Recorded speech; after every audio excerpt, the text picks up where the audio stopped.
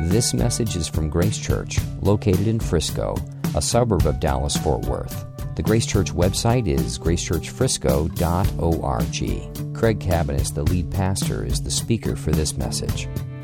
Great. If we can return to our seats, and as you do, open up to Proverbs chapter 3. Proverbs chapter 3. If you don't have a Bible, there's one under the seat in front of you. You can grab that and turn to page 305, and you'll be able to track with us. Today, we're going to kind of be camping in one particular passage in Proverbs chapter 3. So what we've been doing, we're kind of coming to the end of a series called Proverbs for the Home. And so the first message we addressed husbands, and then we had a message for wives, and then we had a message for married couples. Last week we had a message for parents, and this week we're having a message geared towards children, which is one reason we kept the older kids from children's ministry in with us. If you're in 4th or 5th grade, glad to have you. If you don't have a Bible, you can grab one as well and turn to page 305 as well. So the focus of the message today will be geared towards those, not exclusively, but will be geared towards those who are, I guess I'd phrase it this way, living under your parents' authority. That is, you're not living on your own. And I know there's a huge difference between a 4th grader and a young adult, a college student. I know that's a huge range of how you would respond to your parents, but the principles are similar. And I want to go beyond that and say, in principle, there's something for all of us here. If you have living parents, there is something for you as well. I don't care what your age is. The Bible says we are to honor our father and mother. So there is a calling for all of us to relate to our parents and to receive from their wisdom. And if you don't have living parents, then perhaps God is calling you to still be a dispenser of wisdom to other. I'm going to push younger people to you in part of this sermon. So there's still a place for you to be one who seeks to pass on wisdom to your children or to others as well. So the reality is we all need wisdom. And this whole book is about pursuing wisdom. And this passage in particular, we're going to talk about pursuing wisdom, and though I'm going to make many applications to younger people, it'll be relevant for all of us, I trust. So here we go. Proverbs 3, we're going to read verses 1 through 7. This is God's word. My son, do not forget my teaching, but let your heart keep my commandments. For length of days and years of life and peace they will add to you. Let not steadfast love and faithfulness forsake you. Bind them around your neck. Write them on the tablet of your heart, so you will find favor and good success in the sight of God and man.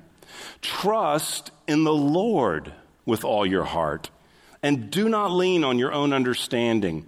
In all your ways acknowledge him, and he will make straight your paths. Be not wise in your own eyes. Fear the Lord and turn away from evil. It will be healing to your flesh and refreshment to your bones. Let's pray. Lord, we thank you for your word and the truth that it is for us. And we pray that you would grant us the precious gift of illumination today, that lights would go off, the light bulb would go off in our hearts and minds, especially for the younger ones in our midst.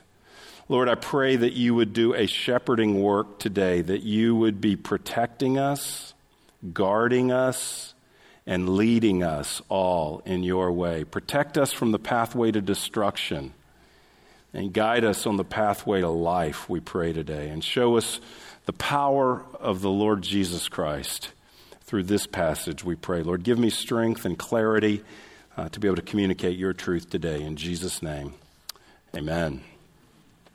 Well, if you haven't been with us, let me just review. The book of Proverbs is a book about wisdom.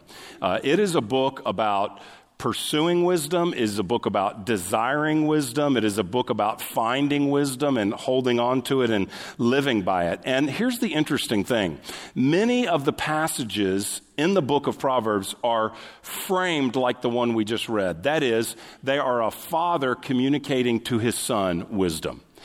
or his sons. And this is obviously equally applicable for a mom passing on truth. It's equally applicable for a daughter receiving truth. But the original context of the writing in these Proverbs, these first ones are Proverbs of Solomon, are him passing this on to his children. And so there is this burden, this heart at times, and I think we see it here, even this pleading with the younger ones to listen to wisdom so that you avoid the pathway of destruction. It is a call to the pathway of life and an avoiding of the pathway of destruction. And so if you are young, here's a couple of things I want to point out from this passage. Actually, it applies to all of us, but particularly if you are younger and you are here today. Here's the first point from this passage. You need wisdom. You don't have wisdom. You don't have wisdom. The book of Proverbs is constantly crying out to the young, you need wisdom. On the next page, or maybe it's the same page, chapter 4, he says in chapter 4, verse 7, the beginning of wisdom is this, get wisdom, and whatever you get insight. He says, here's the beginning point of wisdom. Get it. The implication is you don't have it, and I am not trying to be rude to you. You may be smart. You may have all A's in school. You may have gotten a scholarship you're in college, and you may be brilliant. But that doesn't mean that you have wisdom. None of us are born with wisdom.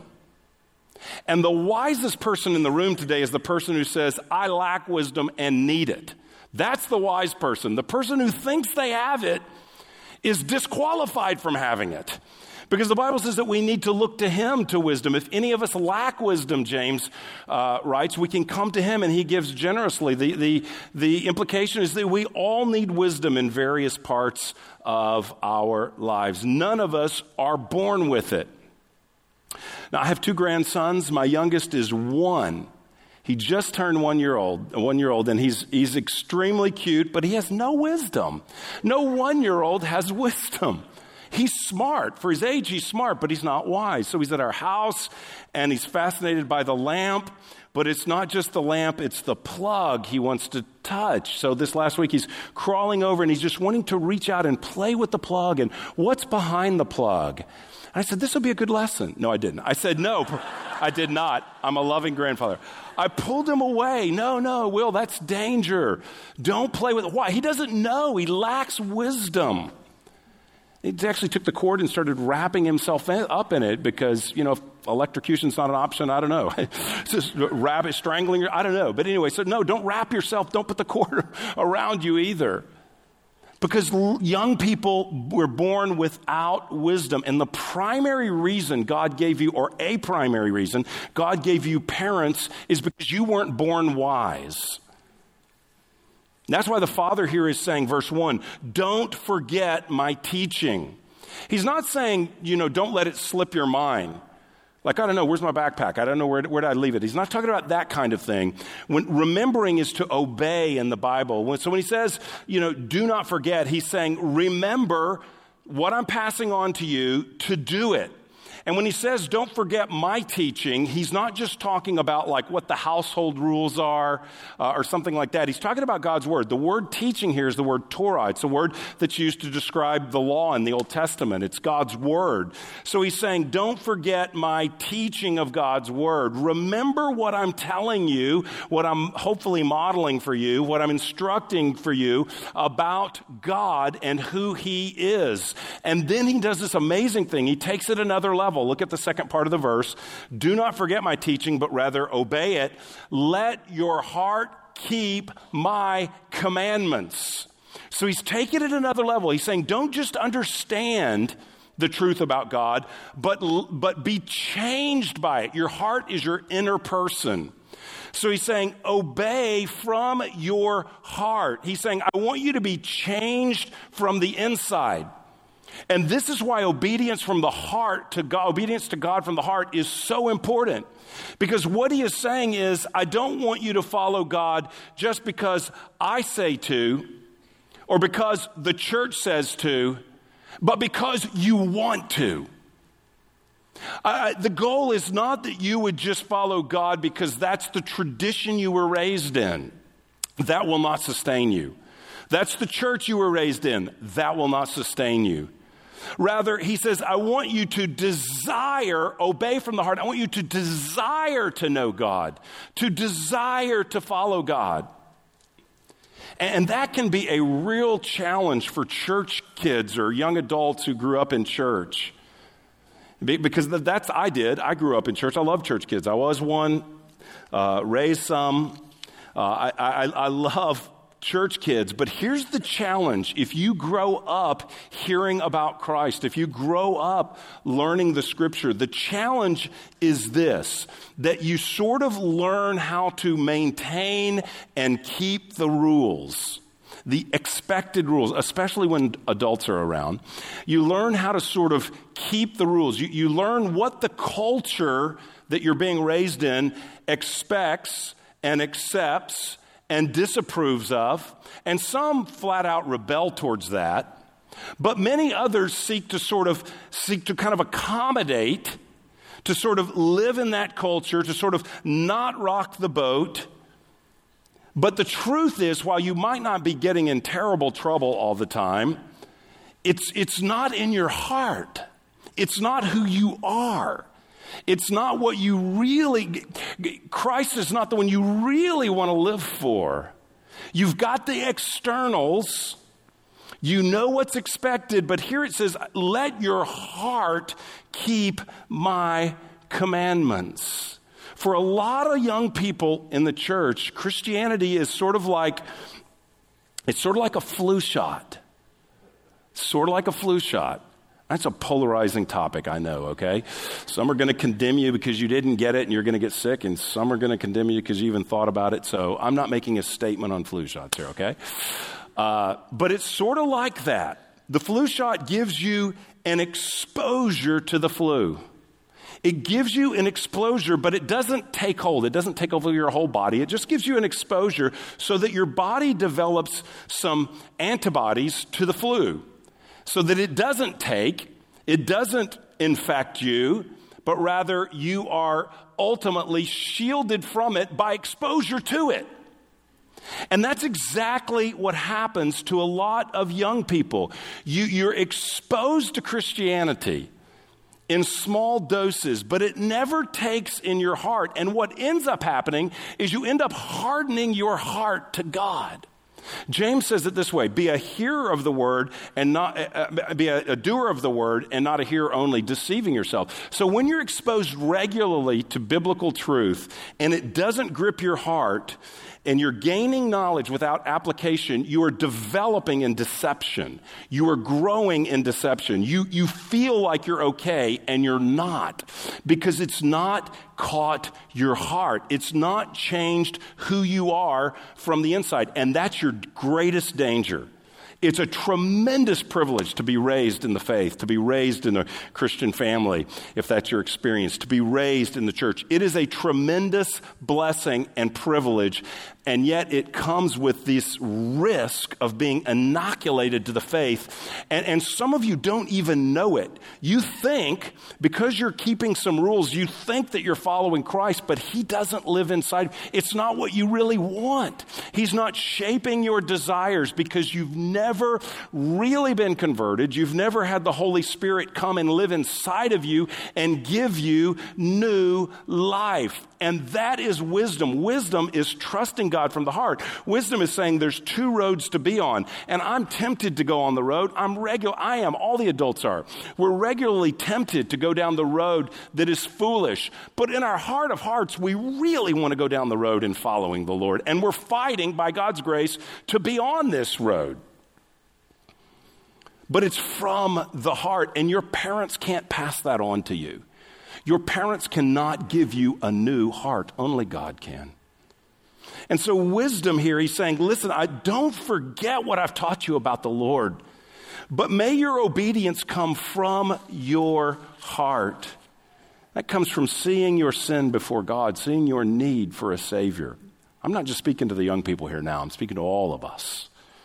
seeing our need for a Savior and believing in Him, turning from our sin to follow Him, asking Him for new life. It's being a Christian is being joined to Christ. You're in union with Christ, you're joined to Him, and He lives in you. The Bible, Jesus says it's like this. It's like a vine that has branches going off of it. And the vine gives life to the branches and they grow. And Jesus says, I'm the vine and you're the branches. It means being connected to Him so that His life is growing in you. You're not just embracing evangelical culture, whatever that is. Christian culture, whatever that is, whatever your tradition is. It's not just embracing externals. It's connection to Jesus so that His life is changing you. That's the goal for every one of us in this passage. That's wisdom. That's wisdom. Being joined to Christ. It's the miracle of the Holy Spirit giving you new life. It's not making you a good kid, a good person, a good young adult. It's the miracle of taking you from death to life spiritually. Opening your blind eyes so that you don't see a list of rules, but you see Jesus in His glory and you want to follow Him. That's the goal. That's wisdom. And without that, everything else in the Bible is just a bunch of stuff to do. Without that, you need a changed heart. When He says, let your heart keep my commandments, you have to have a changed heart to obey from your heart. And for the young people, God has given you parents to teach you, to guide you, to warn you, to encourage you, and to lead you to Christ. We do it imperfectly. But that's the goal, is that we're pointing you to Him ultimately. And when you follow from a changed heart, verse 2 says, you receive length of days and years of life and peace He will add to you. Now, we talked about this last week. The Proverbs are not promises. This is not a guarantee that you will live a long life if you believe in God and follow Him. There are very godly people that die young. So it's not a guarantee, but it's an observation about how God generally works. Here's how God generally works. When you meet Him, when He changes your heart, when you begin to obey Him from your heart, your life will be going down a pathway that typically it leads to a longer life. For a lot of reasons, you're not doing things that prematurely can take your life. You're avoiding certain things that foolishly can take years off your life. That's one reason. But God just extends your life. And He says, and there is peace that He will add to you. Peace doesn't mean just like not fighting. It's the biblical word shalom. It means flourishing. It means fulfillment. Here's what it means. That when you know God and obey Him from the heart, you will experience life the way it was designed to be lived. God has a plan for how we lived. He designed life in a certain way. And when you know Him and receive new life in Christ, then you experience that kind of flourishing peace in your life. You find design and purpose in your life. You find wisdom, and Christ is our wisdom. You find Him and follow Him. So the first point in these first couple of verses is you need wisdom. You need wisdom. The second one is that God gives wisdom. This next phrase is very curious. Verse 3, let not steadfast love and faithfulness forsake you. Bind them around your neck, write them on the tablet of your heart. Now, faithful by nature would be not forsaking, right? So He says, don't let faithfulness forsake you. Faithfulness means I'm sticking with you. That's faithfulness. So what is He talking about here? Some people say He's telling His Son, you have steadfast love for others and you be faithful to others. That's true. For sure, that's true. But this is language that God uses to describe Himself in the book of Exodus. God says to His people that He has steadfast love and faithfulness. What He says is, I make a commitment to you that I am for you, I am with you, I'm sticking with you, I will be with you till the end. I am upholding my end of the agreement even when you won't. And Jesus died because we don't uphold our end of the agreement. We fail God, but God is committed to us. And that's what He's saying. I'll have steadfast love and faithfulness. So what the Father is saying is, I believe, take who God is. He loves you. He's faithful to you. He'll never leave you. And bind that around your neck. What does that mean? It means keep it close to you. Here's what you should keep close to you. God is faithful to me. God loves me. God will never leave me. God will never forsake me. God is for me. Jesus Christ died and rose for me, and he is expressing his love to me. And he's saying to his son, remember that when you hit, especially times in your life where you say, where are you, God? God, do you love me? That's a question everyone faces at some point. You look at your circumstances and say, how could God even love me? He's saying, keep this around your neck, that God loves you. Keep this near your heart. You're all in life going to go down a pathway where the temptation's going to come to say, is God real? Has God forgotten me? Does God care? Some of you are that way, and not young people, all of us. Some of us are that way today. You're living with, does God even care anymore about me? And this says, keep close to your heart, to your neck rather, keep near you the truth that yes, God loves you, that he died, Jesus died in your place to show his love for you. And not only did he do that to forgive you, but he did that to give you the power to live for him, to follow him. So keep that written on the tablet of your heart. What does that mean? On the inside again, on the inside, you live aware of God's love for you. Listen, the strongest followers of Christ are the ones who are more aware of what Christ has done for them than what they're doing for Christ.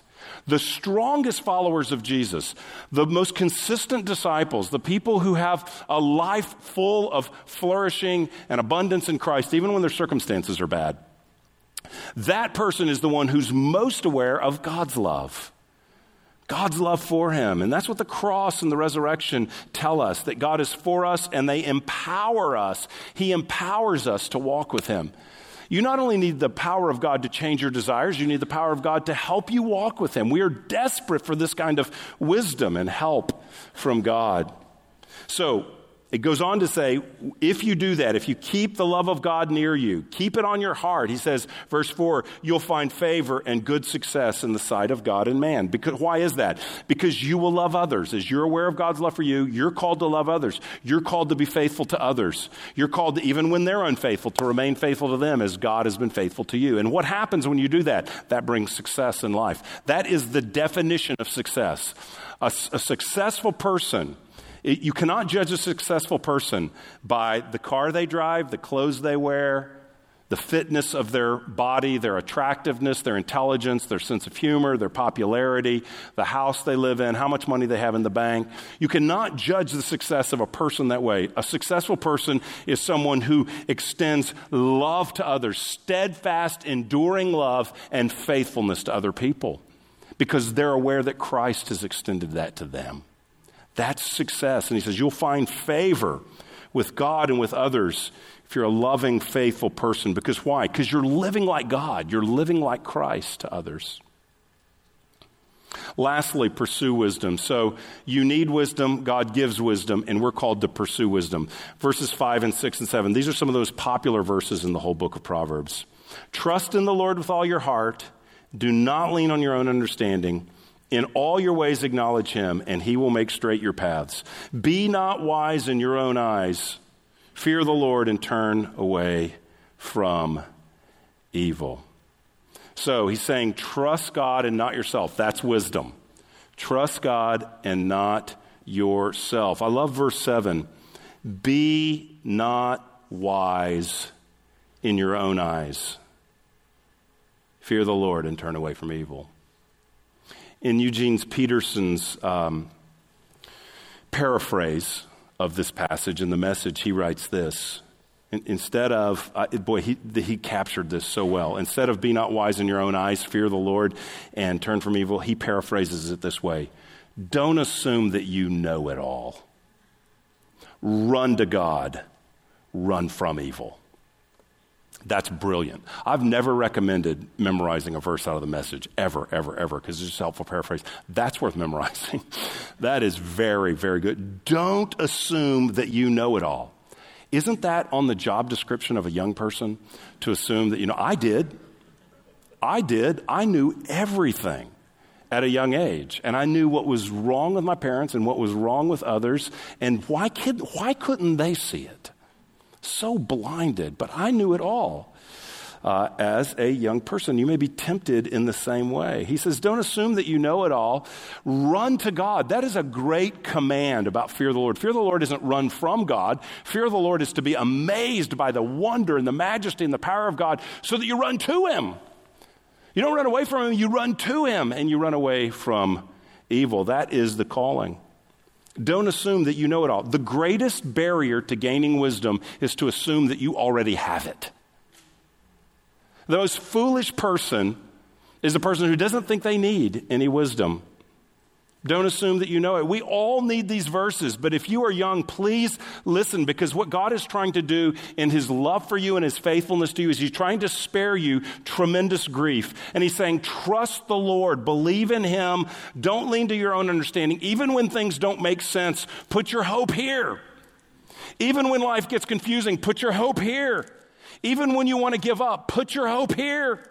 Don't lean into your own understanding because it will lead you to the way of foolishness. Trust the Lord and not yourself.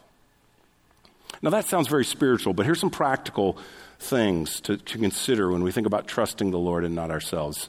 Again, number one, recognize that you need wisdom. You're not born with it and you need it. And please know this, wisdom is not all around you. Your social media feed is not blowing up with God's wisdom. It's just not. I don't know who you follow, but probably, I mean, maybe you follow people that are blowing up with wisdom, but probably not. You're not going to find wisdom just all around you in your classmates or your coworkers, even your friends. I mean, you may have some wise friends, that's good. But the reality is that they need wisdom just like you do. If you're looking to your peers, you're a younger person, you're looking to your peers, you're looking to people that are in the same need that you are. So unless like all your friends are 20 years older than you, and even those people need wisdom as well.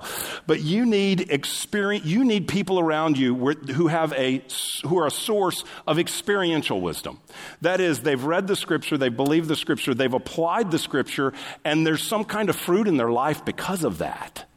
It's experiential wisdom. It's not someone with a theory. It's not someone with the latest philosophy. It's not someone with a critique of this, that, and the other. It's not someone just sort of at a distance, just sort of evaluating in their brilliance. It's someone who's saying, I need God. And it looks like you know God and have applied God in your life. Help me. That's wisdom. That's wisdom. Recognize you need it. Number two, hunt for wisdom. I'm using this word hunt because later in the chapter, it says that wisdom is treasure. So I like to think of it as we are all on a treasure hunt. Wisdom is not common. It is rare. Look at verse 13 in the same chapter we're in. Blessed is the one who finds wisdom and the one who gets understanding. For the gain from her is better than, For the gain from her is better than gain from silver, and her profit better than gold. She is more precious than jewels, and nothing you desire can compare to her. He's saying, listen, the world has not changed. Technology has changed, but the nature of the world has not changed. The world is fundamentally made up of foolish people when it comes to God. There's brilliant people. There's smart people. There's smart people that created a new iPhone. There's foolish people that are paying $1,000 for it. I'll probably get one at some point, but so I'll join you on the pathway to destruction. But I don't think my car's worth $1,000. I mean, anyway, $1,000. Okay. So there's a lot of smart people in our world. There's a lot of technological advance. And by God's common grace, there's a lot of helpful ideas, creative ideas, innovative plans that help humanity. So I'm not disregarding any of that and saying that only Christians. I mean, no, there are people that don't believe in the Lord that by God's grace or his common grace are accomplishing things that make life better for us all and bring a degree of flourishing to the culture. So I certainly acknowledge that. However, the Bible says that the fool is the person who says in his heart that there is no God. The Bible defines a fool not as this dumb, stupid person, but the person that lives their life as if God doesn't exist, that lives their life as if they will not stand before God and give an account for their lives, that lives their lives as if they're not dependent on God. The Bible calls that person a fool. And so we live in a culture of foolishness, ultimately, where people aren't pointing us to God. And so when we find wisdom in God's word, and when we find wisdom taught to us by someone else, here it says that we are to hold on to that. It is better than the gain from silver. It's more precious than jewels. Nothing you desire compares to it. I mean, if you found a bunch of jewels, you'd be hanging on. This is something you would want to hang on to, something that you would value, something that is precious to you. So he's saying, hunt for wisdom, and when you find it, recognize its value. It's more precious than the other things around you. And if you are going to trust the Lord with all your heart, if you are going to hunt for wisdom, if you're going to find it and hang on to it, then you must be a person committed to the Scripture. Listen, young people, to have wisdom, you must commit at a young age to being a student of God's Word for your whole life. It's not a semester. It's not a class. It's not, I had that in high school. No, it's a life. It's committing yourself to knowing God through His Word. That's where wisdom is going to have. You're going to find it. Cultivate a devotion to His Word. If you're going to trust in the Lord and lean not on your understanding, you're going to have to know the Lord, because your own understanding looks very good. I'm convinced my own understanding is phenomenal, just not to anybody else, but to me, my own understanding, why doesn't the whole world see it like I do? But I need to take my understanding and I need to compare it to this. I need to have God's Word shape and form and correct and teach and train and coach and develop and rebuke and strengthen and encourage my understanding. I will never know the way of understanding apart from the Scripture. So you, at a young age, commit. I really want to challenge you. If you're in fourth grade and you're in this room going, why am I in this sermon? How much longer? I get it. I was in fourth grade. But for you to commit your fourth grade heart to saying, if you do nothing else, if you get nothing else out of this sermon today, but to say, Lord, I want to be a student of your word my whole life. Help me. Make that happen in my life. If you prayed that prayer in the fourth grade and the Lord helped you know him and follow, man, your future is bright, my friend. It's way better than most of the adults in this room. Your future is way better than almost any adult in this room. If God grips your heart, gives you new life in Christ, you repent of your sin, you follow him, and you ask him to open you, and you get a hunger for the word, fourth grade, fifth grade, middle school. Man, you're middle school committed to the Scripture, you are way ahead of the game because you're accessing God's wisdom. You know God. You know God, the one who created everything. Are you kidding me? That is amazing. And it's not too late. High school, college, senior. If you're a senior, you go, I don't know how much longer I have life. Well, let's live the rest of it following God and knowing his word and leaning not onto our own understanding, but in all our ways acknowledging him. And here's the advantage to all of us. But young people, here's the advantage. He will make your path straight. That's what he says. In all your ways acknowledge him, he'll make your path straight. It doesn't mean that your path will be smooth and you'll never have any problems. You will have problems.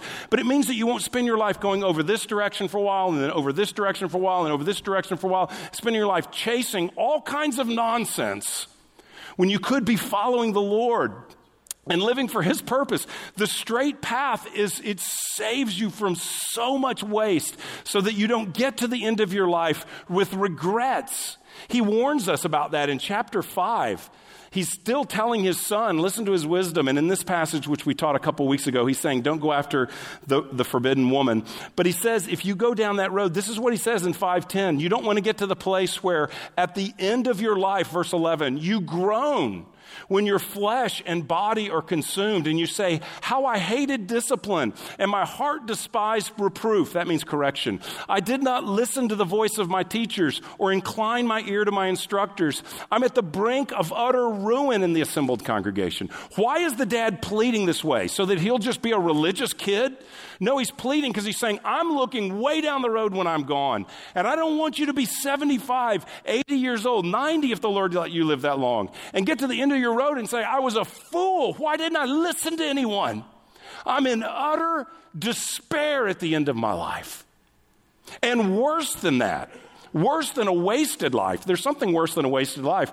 That's heading into eternity without knowing God and being separated from God for eternity because you didn't trust Jesus, believe in him, receive him as Savior, repent of your sin and follow him. That's why this dad is pleading. We all need to ask God to give us an appetite for his word so that we will trust him and not our own understanding. And for those of us who are older, this is for us too. Everybody's got to stop being spoon-fed at some point. It's cute. I mentioned my 1-year-old grandson. It's cute when he's in the high chair and food's everywhere and it's all over him and we're feeding him. He doesn't really know how to feed himself. And, he's not kind of learning. That's cute. If he's doing that at my age, it's not cute. And then I may get to an age where that happens again. But right now, probably will for me at some point. But that's not cute. Why? Because I should, at my age, if I'm physically and mentally able, by my age, I should be able to feed myself.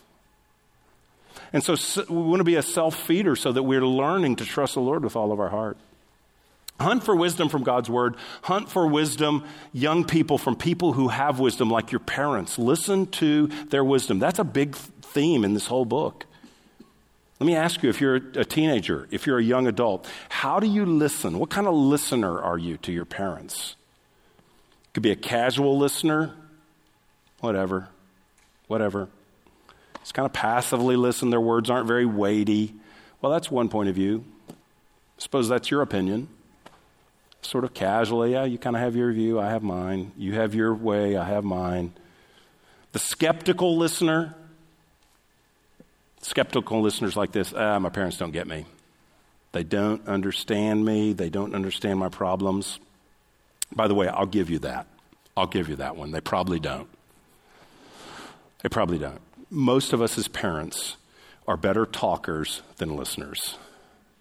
We're better at telling you what to do than understanding your heart.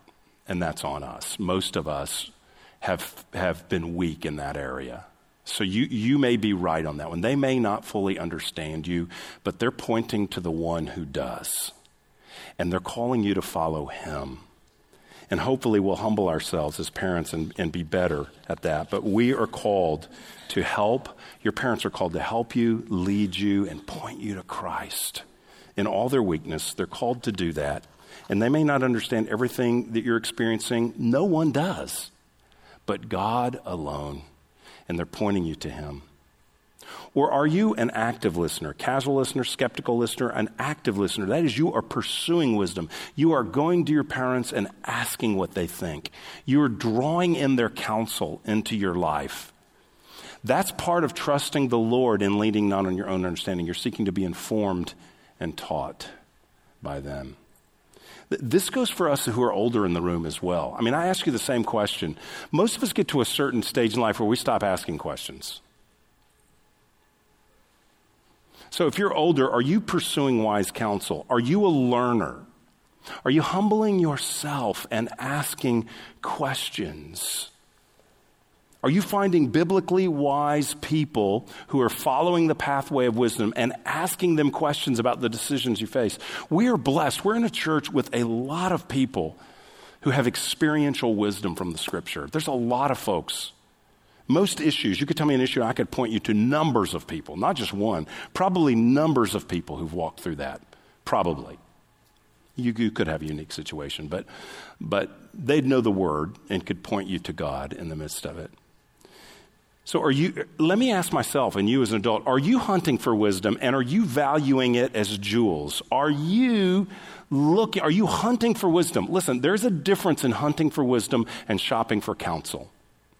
Shopping for counsel is I go around and find someone who affirms my own understanding. And I don't trust the Lord. I trust my own understanding, but now I got someone on my team who's affirming my understanding. That's shopping for counsel. I'm going to keep finding someone until they agree with me. And if I can't, I can for sure find someone on the internet that agrees with me. Type in the topic. After a while, you'll find someone who holds your same theories. And you can, hey, we're together. I found someone who gets me and understands me. And they see they're right. Hunting for wisdom is not shopping for counsel. Hunting for wisdom is saying, what does God's word say about this? And how can I adapt and shape my thinking to God's word, not vice versa? Hunting for wisdom is a posture of humility. It's intellectual humility. It's coming as a learner. It's posturing as I need God. Shopping for counsel is I've got this figured out. I'm looking for someone to endorse it. There's a difference. If you are in our church, Rob gave 2 wisdom announcements today. I don't know if you caught them. But if the book of Proverbs is about wisdom, Rob he gave one. I don't think the other one was in the announcement, so I'm going to make it. Friday night, the young adults, Tim, is it this Friday night? Am I making the right announcement? Who can tell me? Friday night's the young adults meeting? Yes, okay. Friday night, the young adults are meeting. You know what they're meeting on? The young adults have a panel of old adults. Okay, this is brilliant. They're getting older adults, because I'm on that panel, so they're not real old. But there's some adults on a panel who are youthful at heart. And this is the topic for the night. How do you make decisions? So young people facing education, facing career, facing should I get married? Should we have children? Where should I live? What are they going to do on Friday night? There's nothing on Netflix, if you're a young adult, there's nothing as valuable as sitting and listening to, I'm not saying I'm wise, but pooled wisdom from the panel. There's pooled experience, there's mistakes, I wouldn't do it that way again, here's what the scripture says, to sit and listen and just ask questions in a panel. What would you do about this? How do you make this decision? Where have you made decisions you regret? What have you learned from your decisions? How do you look at the scripture in making a decision? Man, that's young people who come to that will show tremendous wisdom. Wednesday night, if you're a parent with younger children, I don't know, my kids are younger, I'm not that experienced. Great. Chris and Laura Vogelsang are. And they'll be teaching Wednesday night about chaos. You say, well, I'm already an expert at household chaos. Well, they're going to tell you how to bring Christ into the chaos. So there's this week, 2 opportunities. I'm younger, I'm inexperienced, I want wisdom. Pooh, it's being served up. Isn't that beautiful? Here's the last thing and we're done. Believe God's wisdom is best. Believe God's wisdom is best. A lot of young people don't follow their parents' teaching, don't follow the church's teaching, don't follow the Bible's teaching because they don't really believe it's best. They don't really believe that God is for them. You perhaps view God as someone who's limiting your freedom. But the Bible teaches us God is the only one who will give you freedom. You're already enslaved. You're already wrapped up.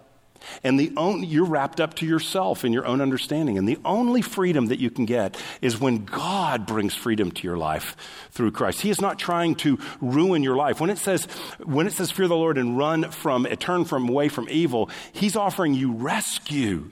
He's not opposed to you. He's offering you life the way it was intended to be lived. He's offering you straight paths so that you don't end your life with regret and grief and say, how foolish was I? Or live your eternity with regret under His judgment. He is offering you His love and His faithfulness. He is not coming down to ruin your life. He is giving you life. That's why Jesus rose from the dead, to defeat death, to defeat sin, and to give life to those who are joined to Him. Romans 8 says, He who did not spare His own Son, but gave Him up for us all, how will He not also with Him graciously give us all things? He's not restricting you from stuff that you need to have a real life. He gave His Son so that He will give you everything that you need to have the life that He designed for you. So don't despise His wisdom. He is loving. If you could see Him as a Christian in Christ, if you could see Him, you would run to Him. As an unbeliever, if you could see his holiness in your sin, you'd run from him by nature, but run to Christ and for forgiveness, and you'll be embraced. He is wisdom. He is the way. Run to him. Listen to him. Follow him. Trust him. Do not think you have it all figured out. Do not lean on your own understanding. Do not be a fool like many of us in this room who are older. We have long patches of foolishness in our lives. Don't be like us who did that. Run to him, and he will make your path straight, and you will find favor and good success in the sight of God and man. Verse 4, for length of days and years of life and peace they will add to you. Verse 2, that's the good life, knowing God regardless of your circumstances. It may not be the easy life, but it's the good life, the life he designed, and it's found in wisdom, Jesus Christ, our wisdom. Let's pray.